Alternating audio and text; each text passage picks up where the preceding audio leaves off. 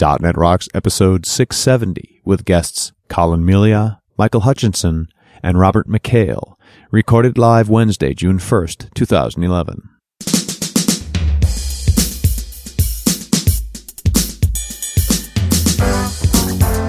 This episode is brought to you by Telerik and by Franklins.net, training developers to work smarter, and now offering video training on Silverlight 4 with Billy Hollis and SharePoint 2010 with Sahil Malik. Order online now at franklins.net. And now here are Carl and Richard. Hey Montreal, welcome to .NET Rocks! Whoa!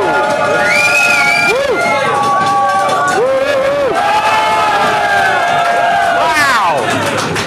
I always thought Montreal was the rowdiest city in Canada.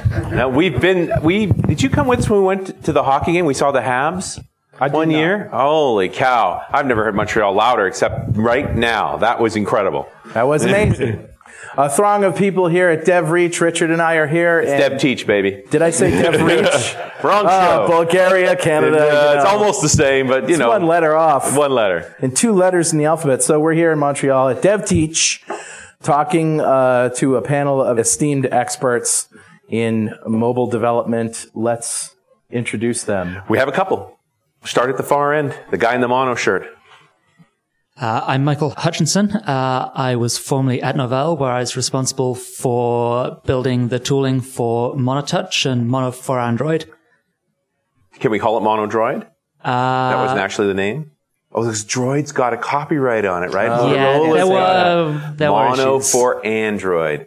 That's good enough. Yeah. We know what it is. Okay. And Colin? And I'm Colin Melia, the principal architect at Ace of Clouds, and I'm a Silverlight MVP and a Microsoft Regional Director, and currently in the process of spitting out a few hundred Windows Phone 7 apps. Wow. And we may be joined here later by a couple more people, but we'll see what happens. We'll see what happens. We'll just let the conversation roll. I think we got to at least touch on the fact that Michael is no longer with Novell, because Novell it's not that Novell's no more. They got acquired by Attachmate, right? Yes. A few weeks ago, Novell was acquired by Attachmate, and subsequently the Mono engineers were laid off. And that includes me. So all the Mono engineers? Yeah. So Mono is... And Miguel. Homeless? And Miguel as well, yes. Now, there's been an announcement already that there's a new company formed that Miguel's involved with some new funding. It's called Xamarin? Yes, Xamarin. Xamarin. And so these are early days, but obviously good things are happening. But I think the blog post that Miguel put out sort of said it all. They're gonna make a go on the Mono for Android, Mono for...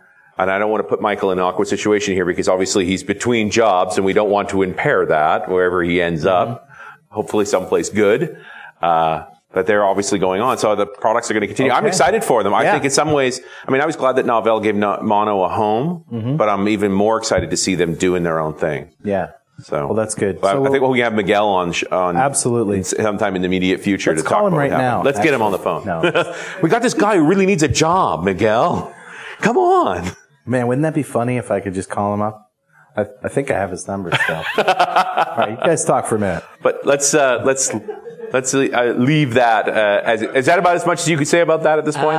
Yeah, I can't really say much, but there's definitely Miguel's blog post if you want to go and read that.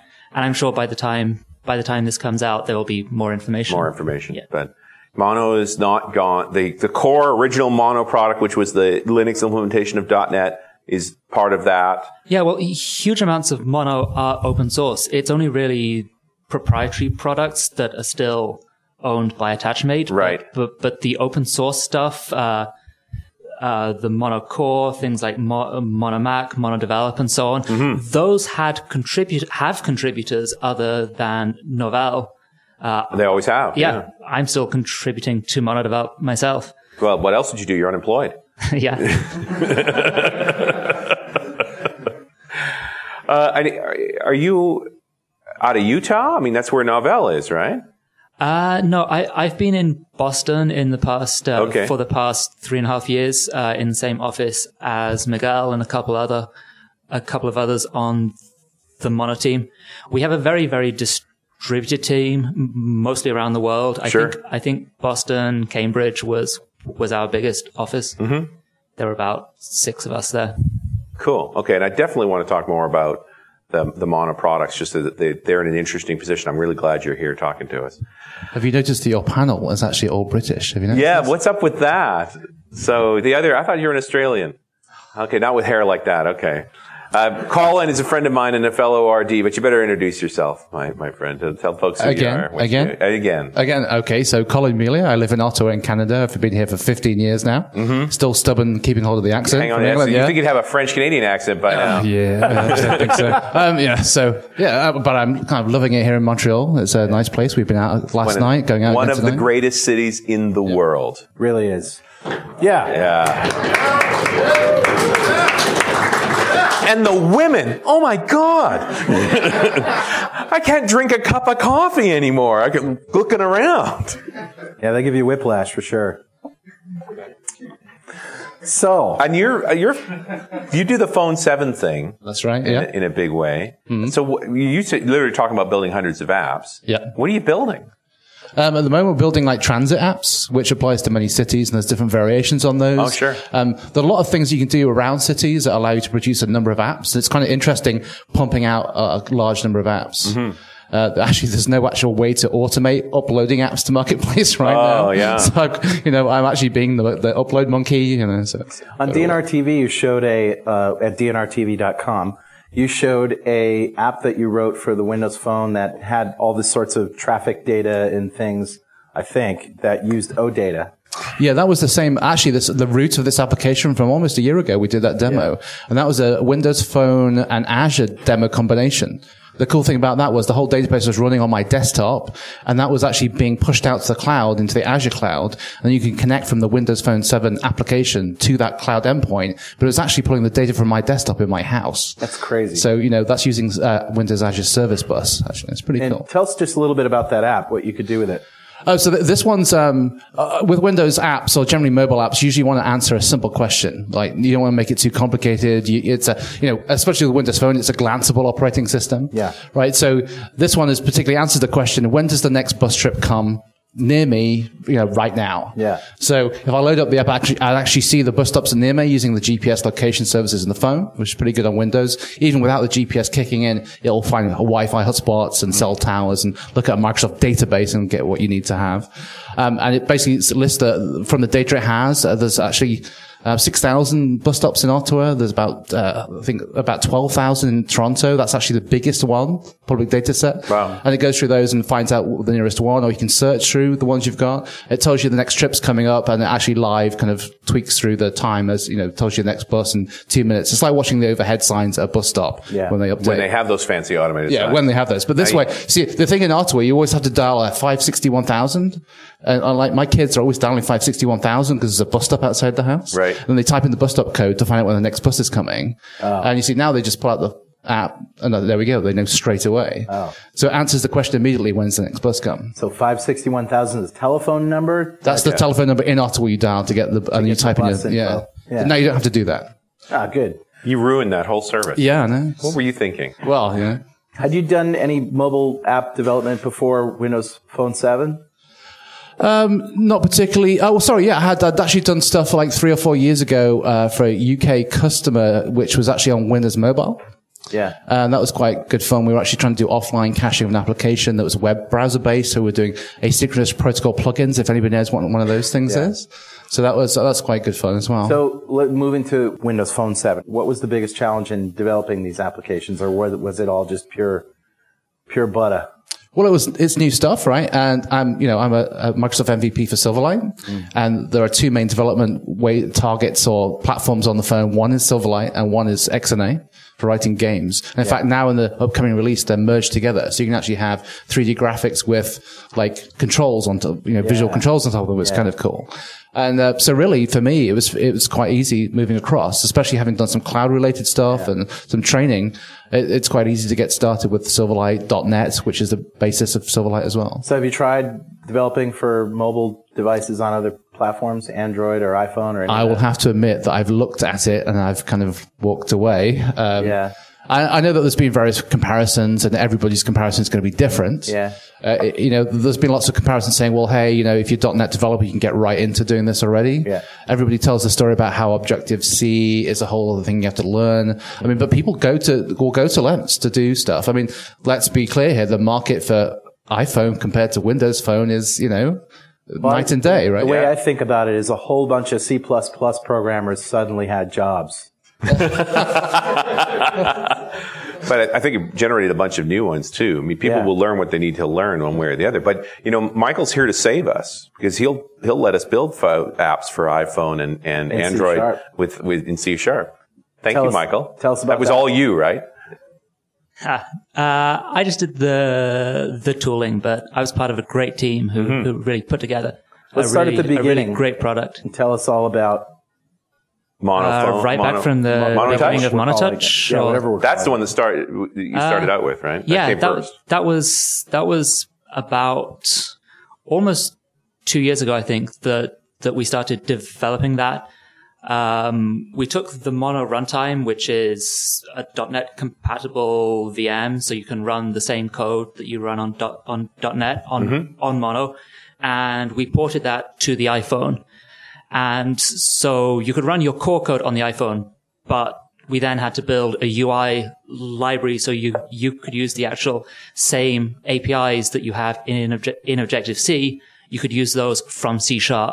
And then this would compile down to an iPhone app that's completely indistinguishable from the user's point of view from an Objective-C app.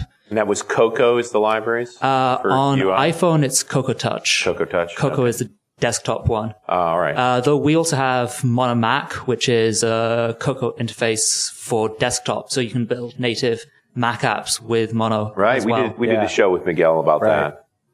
So Mono, you guys are going Mono. It's interesting that you just taken this Mono thing and gone in so many interesting directions with it to compile all these different platforms. And then we have Moonlight. Yeah. Which is the Silverlight version, right? The Silverlight version. So whenever we talk about Mono on the show, I always want to know what's the current state of the technology because, you guys are always usually trailing the technology that Microsoft puts out because it takes you a lot more time to do stuff. So where are we at with all of these technologies in terms of levels of .NET versioning and features? Generally, we're not really trailing by much at all. Okay. I mean, right now, the core class libraries in VM are fully .NET 4 compatible. Wow. Full C# 4 support. Wow. In fact, our compiler guy, Marek, just checked in initial support for C# 5 async. Wow. Awesome. And are we talking full features? I mean, minus the things that are Windows specific, but yeah, there are a bunch of specific things that we, all the link stuff, link to objects, link to XML. We've had that for a couple of years now. Generally we have most of the features in place before .NET actually goes release. We implement them while it's still in betas and release candidates and so on. That's great. Yeah. It's astonishing, Michael, really. Like just the amount of work you guys have to do. But stuff like WPF. Yes, we don't have that. It's too big. Well, really. And it's also Windows specific, right? And the idea is to be platform agnostic. Yeah. In theory, you could build a cross-platform implementation of it, but there hasn't been that much demand, and it's just huge. Yeah. And as far as Moonlight goes, where's the Silverlight level of compatibility up to? Moonlight I think it's pretty much feature complete for Silverlight 4, but I'm not sure whether that's been released or not yet. Really close. Yeah. Wow. And what are we missing? The Mono Mac is all based on, C# 4 compatibility? Yes. So Mono has a bunch of things that .NET doesn't have, like Mono Mac, which is the interface to the Mac UI libraries. There's GTK Sharp, which is the interface to the Linux UI libraries. Right. There's Mono.SIMD, which is hardware accelerated SSE, vector math. There are a bunch of very cool things that we have. Coroutines support in the runtime. Great. So it's not just copying .NET. We try and do a lot of very, very cool things as well to bring Mono to as many people as possible. And is C# the only language that we use in Mono? It's the only language that we build a compiler for, but Microsoft has open sourced the F# compiler, and that works fine on Mono. We have a VB compiler. It's nowhere near as complete as the C# compiler. There's also Microsoft's Iron Ruby and Iron Python that they open sourced. We actually ship all of those with Mono. And we've abandoned Windows Forms, right? I think there was multiple versions of different technologies, and it just turned. Tell us the story.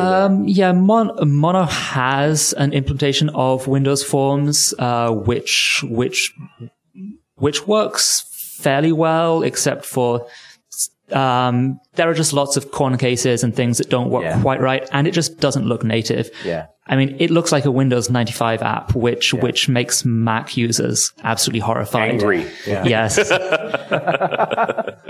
Well, that's great. This portion of .NET Rocks is brought to you by our good friends at Telerik. Hey, can you ever have too many free tools to complement your development skills? I didn't think so.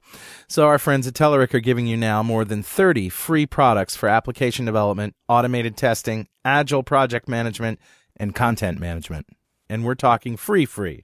Not a trial, not a demo, but free, complete products supported by a community of over 440,000 developers at Telerik forums. From free ASP.NET Ajax, ASP.NET MVC, and Silverlight controls, to the free ORM solution and automated testing framework, to free agile management tools and content management systems, all of these and more are available to you for immediate download at Telerik.com/free stuff. Most of the free products can be used for commercial purposes and give you access to supplemental support resources such as documentation and forums. Go to Telerik.com/free stuff now and take full advantage of the available free of charge products. And don't forget to thank them for supporting .NET Rocks. Well, we've been just joined by Robert McHale.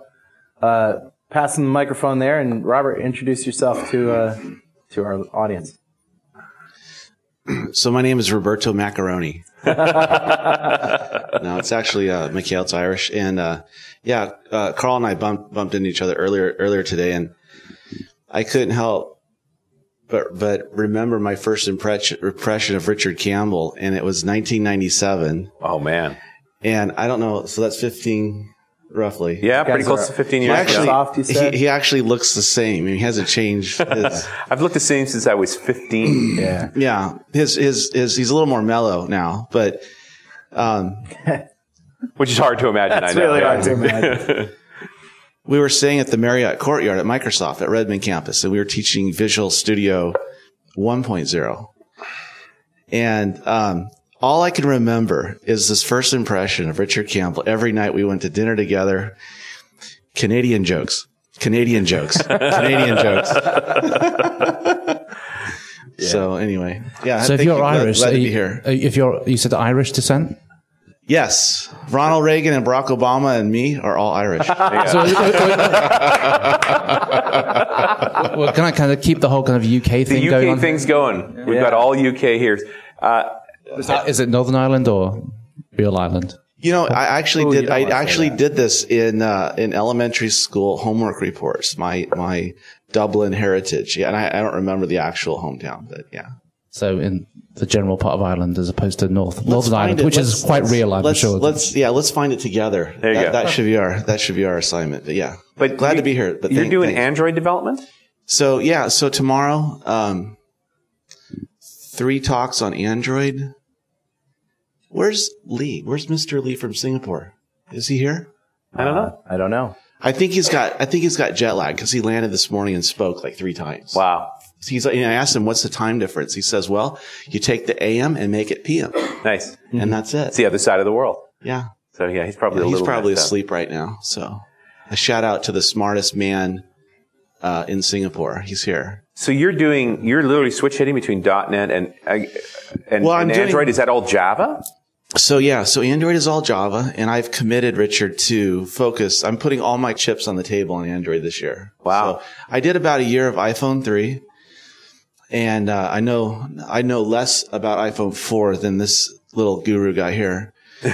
But yeah, I really enjoy Android. I really feel happy. Thing about Android is that it looks to me that someone had the luxury to actually think through the process and see the big picture and put a lot of neat things into it. And some of it is a little bit clunky, and it's none of it's bad, I don't think. It's a little techy though. I don't know if any of you have gone from Android from iPhone and had a little bit of a bump, like a speed bump. In terms of development or in terms of using the phone? As far as being a user. Right. As far as being a developer, it's a luxury. It's like going into a Lexus. It's so easy and simple and clean. Compared to Silverlight? Compared to Objective-C. Compared to Objective-C, okay. On iPhone. Yeah. That's better. So I love it. I think it's really good. Yeah. So my father and my sister went to Droid X from iPhone, and I get just earfuls of why doesn't this work like it used to work on the iPhone? So, I'm just the messenger. Yeah, I didn't create it. I didn't create it. As a developer, though, it's just simple as simplified, as refined, I think, architecturally as it could possibly be, and that it has a great, bright future.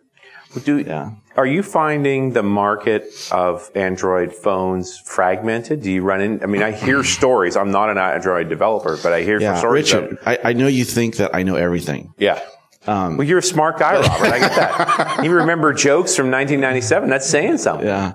I have a selective photographic memory, and I can't control it, but Richard Campbell and Canadian jokes are just... Yeah, he gets paid in beaver pelts. It's in his contract. But I could trade him in 2 pelts for 1 Hudson's Bay blanket, so I'm in good shape, really. You need a blanket? Yeah. I got blankets. I don't know if you were there, but we did another thing, and I assume that you're probably... I don't remember the head count of who was there, but it was with Eric Ruthruff in a speaker event night, and everybody ordered beer except for one person ordered milk. Were you there? No. Okay, I'm just going to stop right there. Okay. But anyway, yeah. So there's a milk joke in there somewhere. There's a milk joke. We don't know where it is. We'll talk about it later. But anyway, thank you. It's a great digression. Well, so I've never done any Android programming, but somebody told me that there was a bit of chaos in the technology around Android, that sort of people adding features and adding things to it that sort of was difficult to get to deal with. Maybe it was just in the early days. Is that a true assessment, or? Okay, let me make a parallel, a universe analogy. Okay. If I was Steve Jobs and I could control the hardware vendors for all products, I would believe that I could deliver 100% reliability all the time, which is not exactly true. But if I was Bill Gates and I trusted random yahoos throughout the world to develop hardware for an OS, and I was going to have to just roll with the punches and have more vendors and have all kinds of variety, that's the path. It's the difference between Android supports anybody that wants to make hardware and anybody who wants to modify the OS. Anybody that wants to jump in and say they're the handler for any kind of an event, to read a document or to browse the web. It's such an open framework that the exposure to bumps in the road is 100% open. Where it's not, and on Apple, you have someone at the top saying that Adobe Flash is not reliable enough, or Adobe Flash is not efficient enough. If Adobe Flash is not at the bar of the standard, then where am I? I'm. Well, I think in that particular example, it was less about good enough and more about what we want to support for business purposes. But does Flash run on Android devices? Android does everything. But it does seem like it's the geek's phone versus iPhone, which is the consumer's phone. Yeah. I don't know where that leaves WinPhone 7, Colin. I have many friends that attended really prestigious universities, and I'm not really one of them. But when I think of my MIT friends that graduated from MIT, and when I think of my Stanford friends that graduated from Stanford, I see a very similar, like another parallel universe between Android and iPhone. I think iPhone is like the standard, like the Stanford, smart and cool and simple. And MIT is the way smart, not exactly simple and not always cool, but it's just really like technically wow.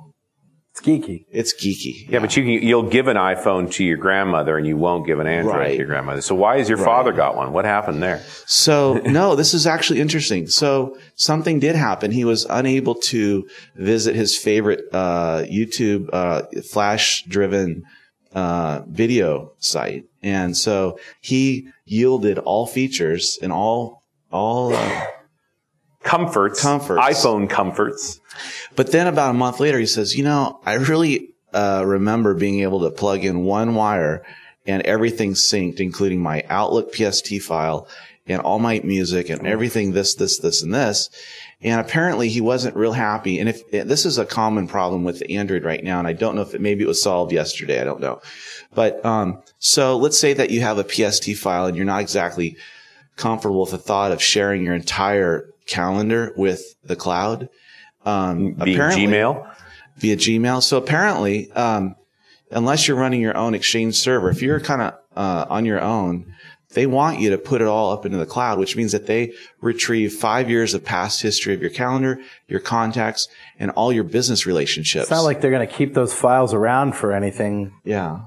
Who would do that? No, I don't think they would actually use it for other purposes, and not even for, well, anyway, so yeah, so there's it's not like they're watching your every move. Yeah, there's a little contention there, and it changed on. I just recently purchased the Atrix from Motorola and AT&T, and they have a different login. You log in through MotoBlur, but so on Verizon you're going to log in, and you must have a Gmail account unless that's changed recently. So you must have a Gmail account. You must expose your personal life to Gmail, and I mean, what do I have nothing to hide. I live a very transparent life. I probably am overly transparent, but other people aren't as transparent and really would like to live private, quiet lives. Privacy is valuable. Yeah. Mm-hmm. Yeah. And it's too bad Kevin isn't here to talk about the iPhone thing. Do you know about this, right? It was in the news a few weeks ago where, I guess, iPhone users, there was and on the iPhone, they were writing a log file of places that you had visited. Wow. And keeping that data for up to a year or more. And they said they weren't doing anything with it, but why was that file there? I think the official statement was something around the fact that they weren't tracking where people were going or where they were, but they just happened to have information on the towers that were nearby. Yes. Yeah. I mean, isn't that pretty much very similar? Yeah, exactly. But, do we want to be? But the reality is we're all carrying devices now that can be tracked. I know.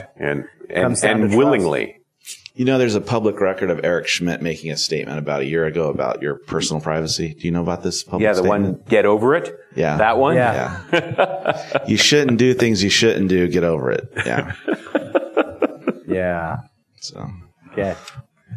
That's what I'd be interested to know if the audience feels like more threatened with Microsoft than with Google in terms of their personal privacy. That's an interesting question. Given that every phone was tracking your every move, would you rather be tracked by Microsoft, Google, or Apple? How many? Hands for Microsoft. 1, 2, 3, 4, 5, 6, 7, 8, 9, 10, 11. 10? 11. Yeah. Apple. 1. Google. 1, 2, 3, 4, 5. All right. And how many don't want to be tracked at all? That would be everybody. Okay. Yeah. That's amazing. But admittedly, we are at a Microsoft show, for the most part. Right. The bulk, I think, folks working in the Microsoft space. So, you've already committed. If you have a Windows Live account, you've committed to a certain amount of information to Microsoft anyway. Oh, no, just a point about that information, and especially about location for towers and stuff. Phone carriers actually track that information. That is written down everywhere. Okay. So how many people here want to be tracked by Rogers? Okay. No hands for that. Right. And Rogers is the Canadian version of AT&T, I guess would be the fair description. Hey. Pretty much. Except that's actually making fun of AT&T, isn't it? Never mind. Since this is a UK, you mentioned the UK theme here. Yes. Did you know about the pending visit of the Kate Middleton and Prince, what's his name? Yeah, those guys. Yeah, That those guy. two. Yeah, Prince, what's his coming to name? Canada. Coming to Montreal. Oh, very nice. When? In July. When it's hot here, Yeah. really hot. Okay. That's a little random. Yeah. Okay. It's happened before. Yeah. Well, maybe you should ask them which phone they have. That would be relevant, maybe. Yeah, absolutely. And okay. are they tracked? What's that? And are they tracked? Let's do it instead of by hands. Let's do it by applause. How many people have a Windows Phone 7? Yay! How many people have an Android phone? That's a few more. How many people have an iPhone? That's How many people? don't have a phone? One. Right. or not a smartphone. How many have a non-smartphone? In other words, a phone you can actually successfully make a call on. Yeah. How many people have Blackberries? Blackberries. Yeah. Of course, we're in Eastern Canada. This is like right. Blackberry Central. Yeah, that's right. Yeah. Right. So, and it's interesting we don't have a BlackBerry panelist here, but then that would imply that you could build software for the BlackBerry in any sense. We asked the same question actually at the keynote at the beginning of this conference of the week, and actually the Windows Phone actually won out slightly. And that, you might think, well, it's a Microsoft conference, that might be the case, but actually that's the first time doing one of these a Microsoft-related event with phone. I've done quite a few now in the last year. That a Microsoft Windows Phone has actually won out. Interesting. So it's kind of 6 months in. It's started to, the geeks are finally kind of taking hold. So let's talk about new features of Android, new features of iPhones, new features of Windows Phone. The iPhone, we pretty much are used to having, you get a new phone to get new features, and then they occasionally release updates and things. Android, I have no idea what goes on in that life. How often does whoever updates Android for the phones? I mean, I guess it depends on your phone, does it not? Because every phone hardware manufacturer has control of their own OS. Or is it the I carrier? don't really know how to respond to that, but yeah. So basically you have the freedom to do anything. Most of the new Honeycomb stuff is really tablet driven. Most of the latest versions of phones like the Atrix are actually Gingerbread 2.3. Honeycomb, oriented. gingerbread, what are you talking about? I'm feeling hungry now, are you? Yeah. What? These are the different versions of Android. Carl, I thought you knew everything. No, I don't know. Okay. I have no idea. So here's the path is that, so Windows OS has versions that we're at 7 right now. So this is essentially the Android OS. 2.x has a code name, a project name of Gingerbread. And 3.0 has a project name of Honeycomb. And the essence of Honeycomb is to optimize the OS for tablets. And there's some interesting things that happen there. Under Gingerbread 2.3 incorporates a lot of this stuff, but for the phone level.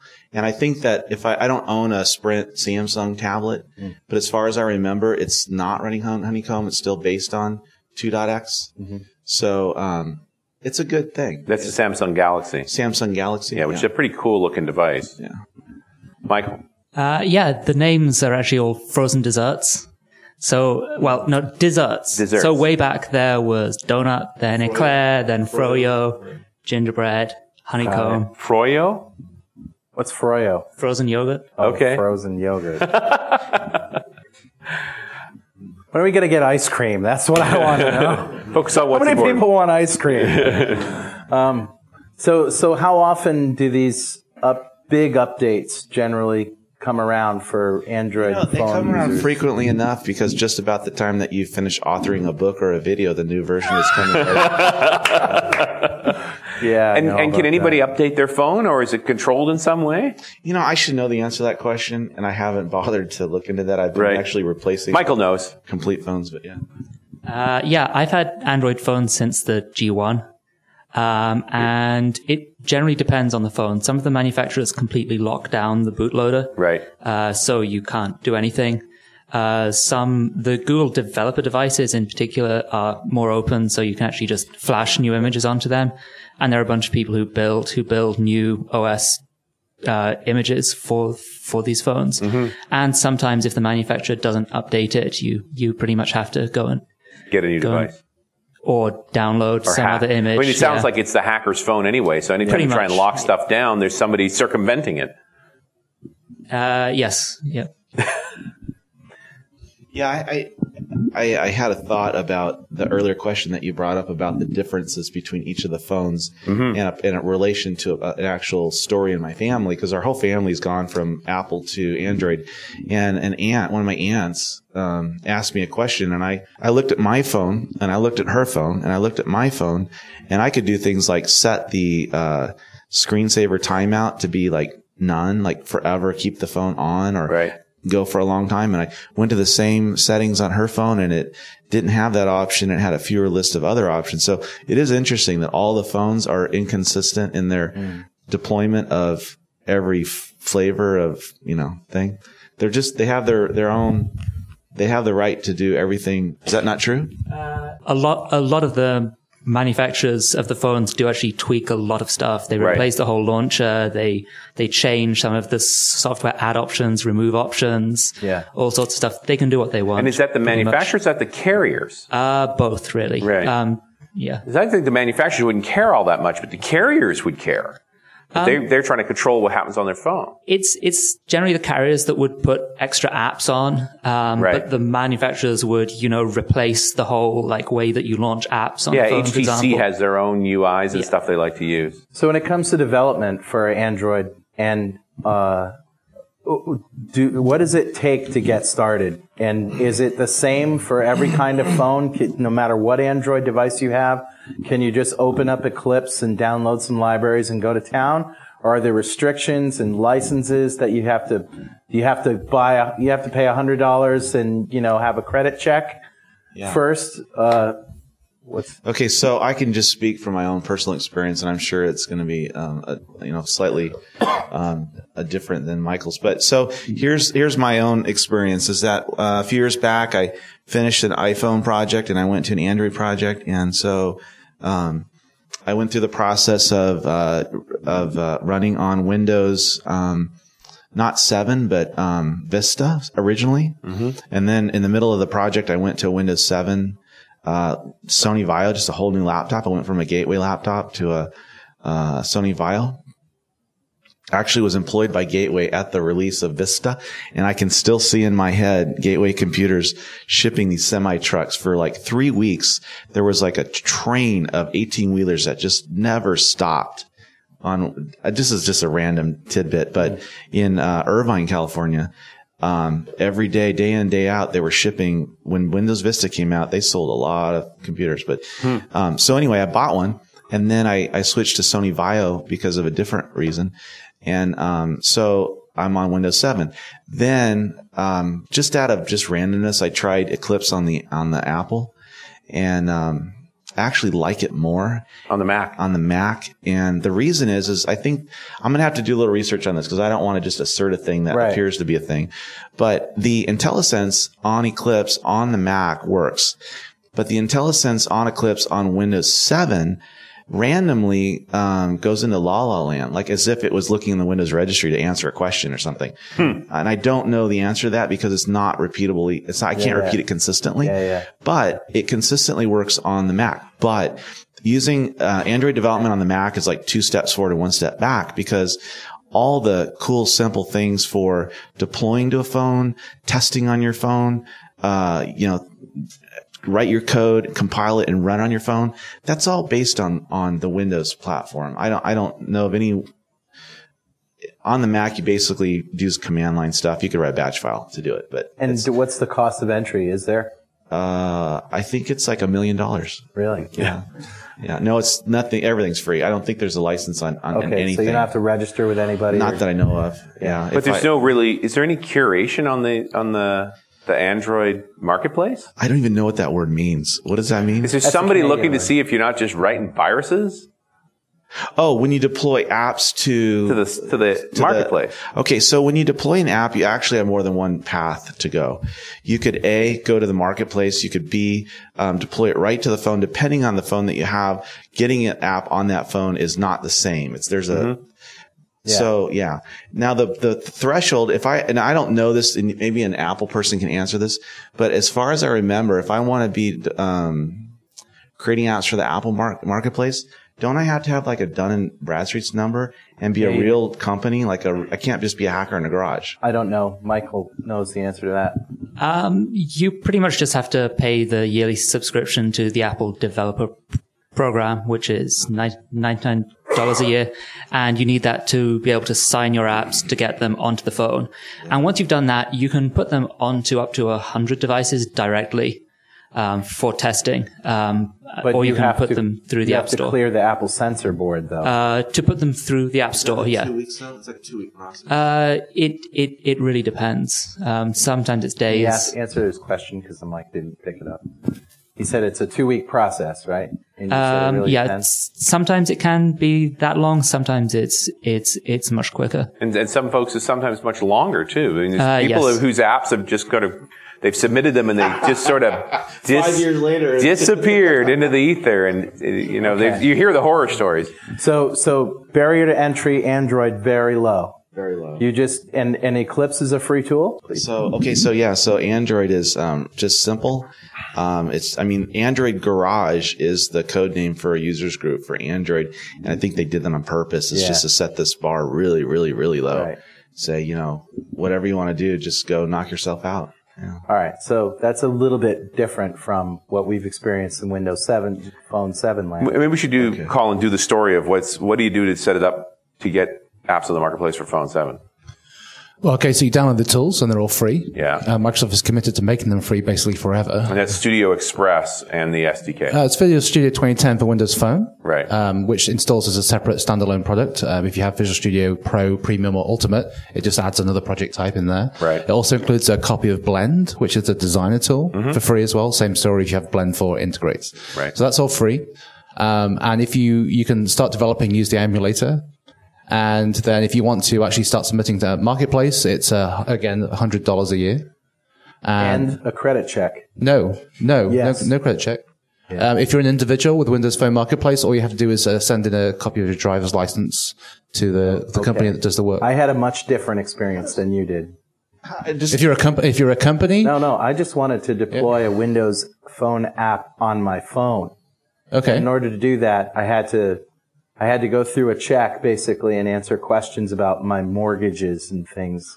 I'm not sure which marketplace. To verify that I was who I was. Did they also tell you they had about $50 million they want to wire to your account at the same time? Yeah, no, I'm being totally serious. Really? I'm so shocked, actually. Really. Yeah. In fact, the screen was up that I had to go and find all this information from my credit history. So when was this? And as I left the screen up and went to the file cabinet to go pull it up, 15 minutes later, I came back to plug it in, and it had expired. So when was this? This was just 2 or 3 months ago. Wow. Because I've had to set up several accounts now, and the last one was 2 weeks ago, and that was a company account. And they didn't ask for anything, no GST number or nothing, just information about the company. Hey, Carl, does Canada rely on the American credit systems like Experian and TransUnion? I'm an American, so therefore I know nothing about Canada. Yeah, I wonder if there might be the difference between a Canadian registration and an American registration. It could be that's handled by, it's all done by GeoTrust at the moment for the most part, and they usually send you an email saying, hey, confirm your email address, or here's a piece of paper, put a copy of driver license on it, and I must have got the full pat down. Wow. Yeah, you had the TSA pat down for your ad. What's something that people might not know is when you've got your Windows Phone account set up, and usually, like when I've done it, it's taken 2 days to do it. Yeah. Okay. When I've submitted apps, it's taken 2 days or less to get them through the process. Wow. And once you've got the account, you can upload a measly 3 phones, but you can actually send a message in and say, I'm a serious developer, or we have like 20 developers. Can you add more? And they'll do it. Okay. So the default's to only 3 phones you can locally deploy on? Yes. But you can have that number raised? Yes, you can. Okay, that's interesting. And you do not need to go through the marketplace to get your app on your actual phone? On the phone that's unlocked through your account? No. Yeah, no. Okay. At Franklin's Net right now, you can get a DVD with over 11 hours of Billy Hollis on Silverlight 4 or 14 hours of Sahil Malik on SharePoint 2010, each for only $6.95. Order online at www.franklins.net. Are you looking to change jobs? Infusion Development has offices in New York City, Toronto, London, Dubai, and Poland. Infusion has hired a whole handful of Happy.NET Rocks listeners. contact me for an introduction at carl@franklins.net. I know we're running short on time, but I really want to talk a little bit about the Mono for Android side of things, Michael, because I find that whole idea fascinating that we could, as developers, build Android apps without having to deal with Eclipse and all those bits and pieces.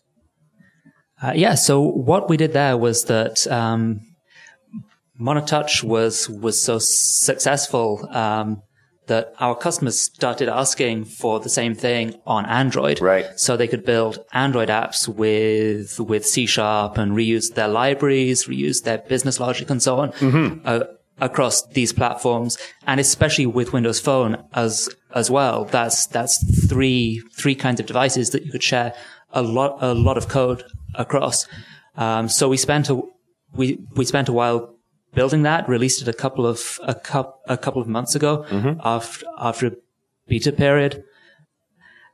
So that gives you access to all of the native Android APIs from C#. So it bridges through to Java.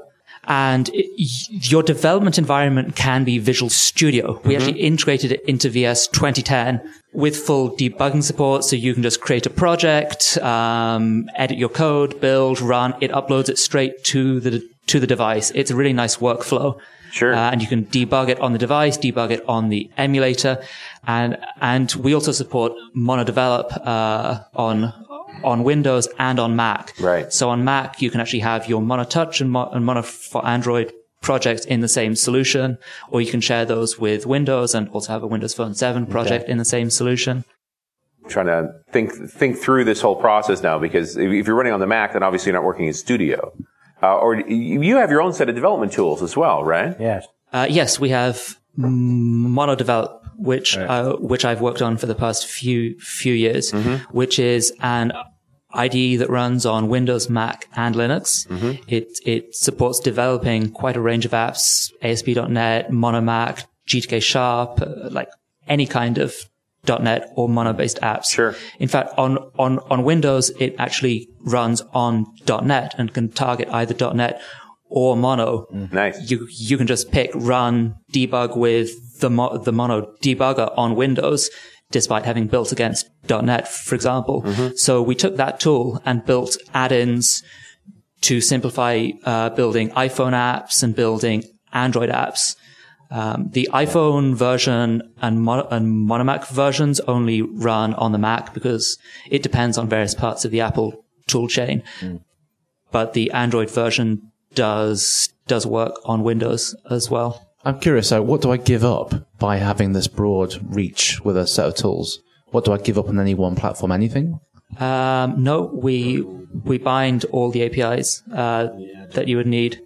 I think everybody wants to be able to write once, run on any phone. It's a gorgeous idea. The problem is that the UIs are totally different, right? You're getting to a different UI stack on each of the phones. Yeah, we don't believe that write once, run anywhere can give you a proper native experience on all the platforms. Right. So we believe that the best solution is to write libraries, business logic, models, and so on that you can share across all the devices while writing an app that uses that same code on each platform using the native APIs for the native experience. Yeah, I get that. Robert? So tomorrow there's a session on cross-platform development with HTML5, and the instructor is super knowledgeable on that topic. But I'm teaching it. But I do want to say, and he's humble. He's very humble. I do want to say one thing about Michael. Michael's PowerPoint slide from his MonoMac session. Was anybody in that session? Yeah, a few hands. Oh my gosh! I looked at this one slide, and if I had this one slide, what he did is, now I want to go do it. I want to take what he did and extend it. He did a graph, like a chart, a two-dimensional chart, and said, when you see syntax in C# that looks like this, like call object.method.parameter. This is what it looks like in the Objective-C message notation that uses the square brackets. So has anybody just not ever opened up Xcode and Objective-C? You've just never opened it up? Okay. It's about half of this group. Okay. So remember the Apple II Plus? Yeah. Remember the square brackets was the 2? The 2, yeah. The 2. Okay.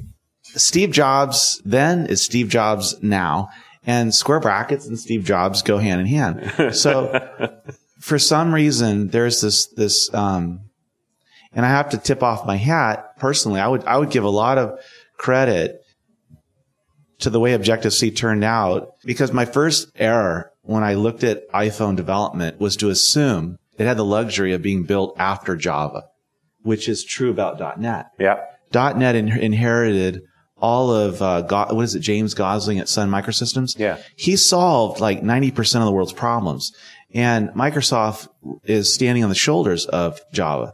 Now, Objective-C is basically a C++ peer. Yeah. So when you look at Objective-C, you're actually building on a really low level with some really the syntax. Once you know why it is, and I would encourage everybody to read this one slide before you crack open Objective-C, because Michael says, when you look at C# and you say object dot method paren argument 1 argument 2. In Objective-C, it looks like this. And I'm not going to tell you what it is, because it's like Greek, it's like Egyptian hieroglyphics the first time you look at it. But if you look at his slide, it makes so much sense so fast that he took like 10 years of knowledge and put it into 1 second. That's how I see it. It's awesome. Wow. Yeah. Cool. Sorry, I missed that slide, Michael. We're going to have to see it. So I was going to say, I'm going to resell it for $100. Yeah. So here's a meatball question for you, Michael.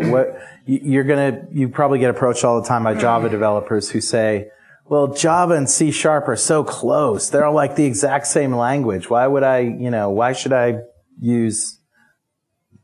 And I'd say, first of all, they're not. We have things like events and properties and link, lambdas. And then there are the great class libraries, of course. There's link, there's all the web services stuff. All class libraries that are familiar to .NET developers already, but Java developers would find them very easy to use too. So if they get to know them, for Android, then they can take that knowledge over to iPhone and to Windows Phone as well via MonoTouch, of course. That's great. Just one more plug for this HTML5 cross-browser talk tomorrow. Okay. Our listeners next week will really be interested in that. It's, you build an app, any app for an enterprise, Intier, whatever it is, a web or a Windows app. And there's this 80-20 rule that about 80% of your effort is the UI and about 20% of the effort is the really technical stuff. And if you could say that you can deliver through Ajax or HTML that 80% and it's rapid and it runs everywhere, that's really fascinating. It's an interesting statement. And if you could say that the other 20% is going to rely on native code, and what are you going to, how do you not do that? You have to make some calls. Well, and in this session, I'm only doing a demo. Conceptually, it's the same on Windows Phone, Android phone, Blackberry, and whatever. But so you can actually have iPhone, the whatever part. You can actually have your app be like the container, and your app can actually call into the JavaScript functions, and the JavaScript function can call out into the native functions. Right. So when you think about that, it's maybe 90-10. You can say you could do 80% of your UI, 10% of your logic in JavaScript, and just reserve that 10%. And if someone like Paul Sheriff came out with a framework for that, like a PDSA framework for mobile phones that was HTML5, or someone, maybe Richard and Carl come up with it. It won't be us. So just saying. If someone came out with a framework that was like an open source free thing, you could deploy apps so easily, so fast on a tablet or a phone. Yeah. Yeah. The problem is, though, it's not going to feel like an iPhone app. It's not going to feel like a Windows Phone app. It's not going to feel like an Android app. But there's an assumption that that's a goal. But anyway. Where does PhoneGap fit into all this? I was just thinking about PhoneGap, actually. Great question. It was pretty close to a description of what Robert just gave there, that PhoneGap. We did a show on it a while back. Let's tell everybody what it is, who doesn't know. Well, it's out of Vancouver, so it must be good. Wow. Now I got to come up with some chest beating. I'm sorry. And the PhoneGap guys are basically working within the browser. It's a set of libraries that run within the browser that allow you to build cross-platform apps. But one of the key things is because the browser is not actually surfing online, it's not stuck in the sandbox, so it's able to access the features of the phone. And they're definitely, their vision is this write once, run on any phone approach, and they're trying to take care of it. But they can't go online. They can't go online. It has to be a self-contained app. So it has to be a self-contained app. Yeah, you can write it once and run it anywhere, but it has no internet access. Wait, what is that? I don't understand that. So because under Android, you can write one application and run it on multiple phones, but it uses the browser as a local application that looks like a slick iPhone or Android app. Okay, let me split hairs for just a second. So when you build an app, you can build an app that contains a web view control that then contains the UI. Right, you're going the other way around. Or you can build a browser-based app that's requiring a server, a web server.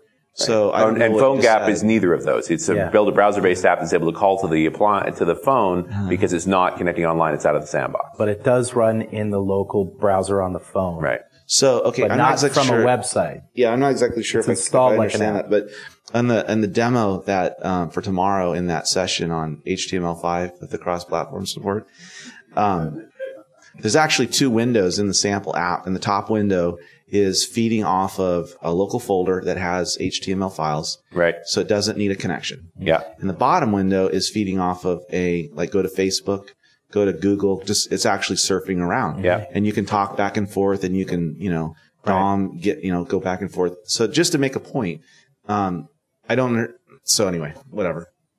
Good point. I like that point a lot. Yeah, so PhoneGap has limitations, and number one limitation is you can't go online. Yeah. I think what we're hearing is you could have, with HTML5, it's coming to Windows Phone as well. You can have a kind of write once and have HTML5 in all these different devices. Yeah. And then you can call out to the containing environment to see what capabilities are there. And you can add location services. Like, that's one of the services that are available now across many platforms. That's been standardized somewhat. There are other things coming down the road, like other sensors and local storage. All that stuff is coming down the road. So you will be able to write a HTML5 app, have it run on all these devices. The UI might not be as rich as you might want it to be or as optimized for those devices. So that's one limitation. And so you have to kind of, call out to the phone if it's there. The other way is you're talking about having like business logic, all that stuff, all written once, and then maybe having to have UI, just the UI on top. The problem is, I think that people want to do it all in one stack. They're just lazy. Yeah. I think that's what it is. So if you're already a .NET developer or Microsoft, you're obviously going to kind of say, well, if I can do that already, I'm just going to go for it, right? I think there's a laziness factor into exploring new stuff, unfortunately. I think the philosophical debate is, when I use lowest common denominator tools like HTML5 that's going to run equally on all the platforms, I build a lowest common denominator app. Yep. And that I'm going to have my lunch eaten by the guy who's willing to build the platform-specific version of that app. I want to add one other ingredient to this. It's actually taking it to the cloud part. Because with a lot of these applications now, there's not a lot that necessarily runs on the phone. Right? You've got your database, you've got your local storage, you've got access to GPS. Everything that's really intellectual property or important to you is actually now moving into the cloud. Right. So there really isn't, somebody said to me, I've got my Android app, or I've even got a WPF app. I want to put it on the Windows Phone and we're using Silverlight. Can I reuse my UI? And I say, well, actually, no, just take as many of the business objects as you can, port those across, and there's ways to do that. But if you're storing or accessing any service in the cloud, a lot of it's more the cloud service. Yeah. So if you make your cloud service interoperable or accessible, that's really the number one thing you can do. And then you just write different clients for the back different... to building UIs again. Right? Yeah. But that's the reality, really. I think that's what people are doing. Michael, what are you thinking? Yes, I'd agree with pretty much all of that. When you're connecting to the cloud, we have WCF on Android and iPhone. So the same technologies you're used to already. That's pretty compelling right there. Pretty awesome. That's pretty awesome. So the only gap you've got is the UI part, is that right? Yes. Yeah. Yeah. Well, look. Fantastic. I think that's a show. In a half an hour, the first game of the Stanley Cup starts. We better get out of here. We killed. Just saying. These guys look mean. Yeah. Don't let the Montrealers miss out the game. Of course, the Habs aren't playing, but there's still a Canadian team in it. Hey, we'd like to thank you for listening to .NET Rocks, guys. Give it up. We'll see you next time.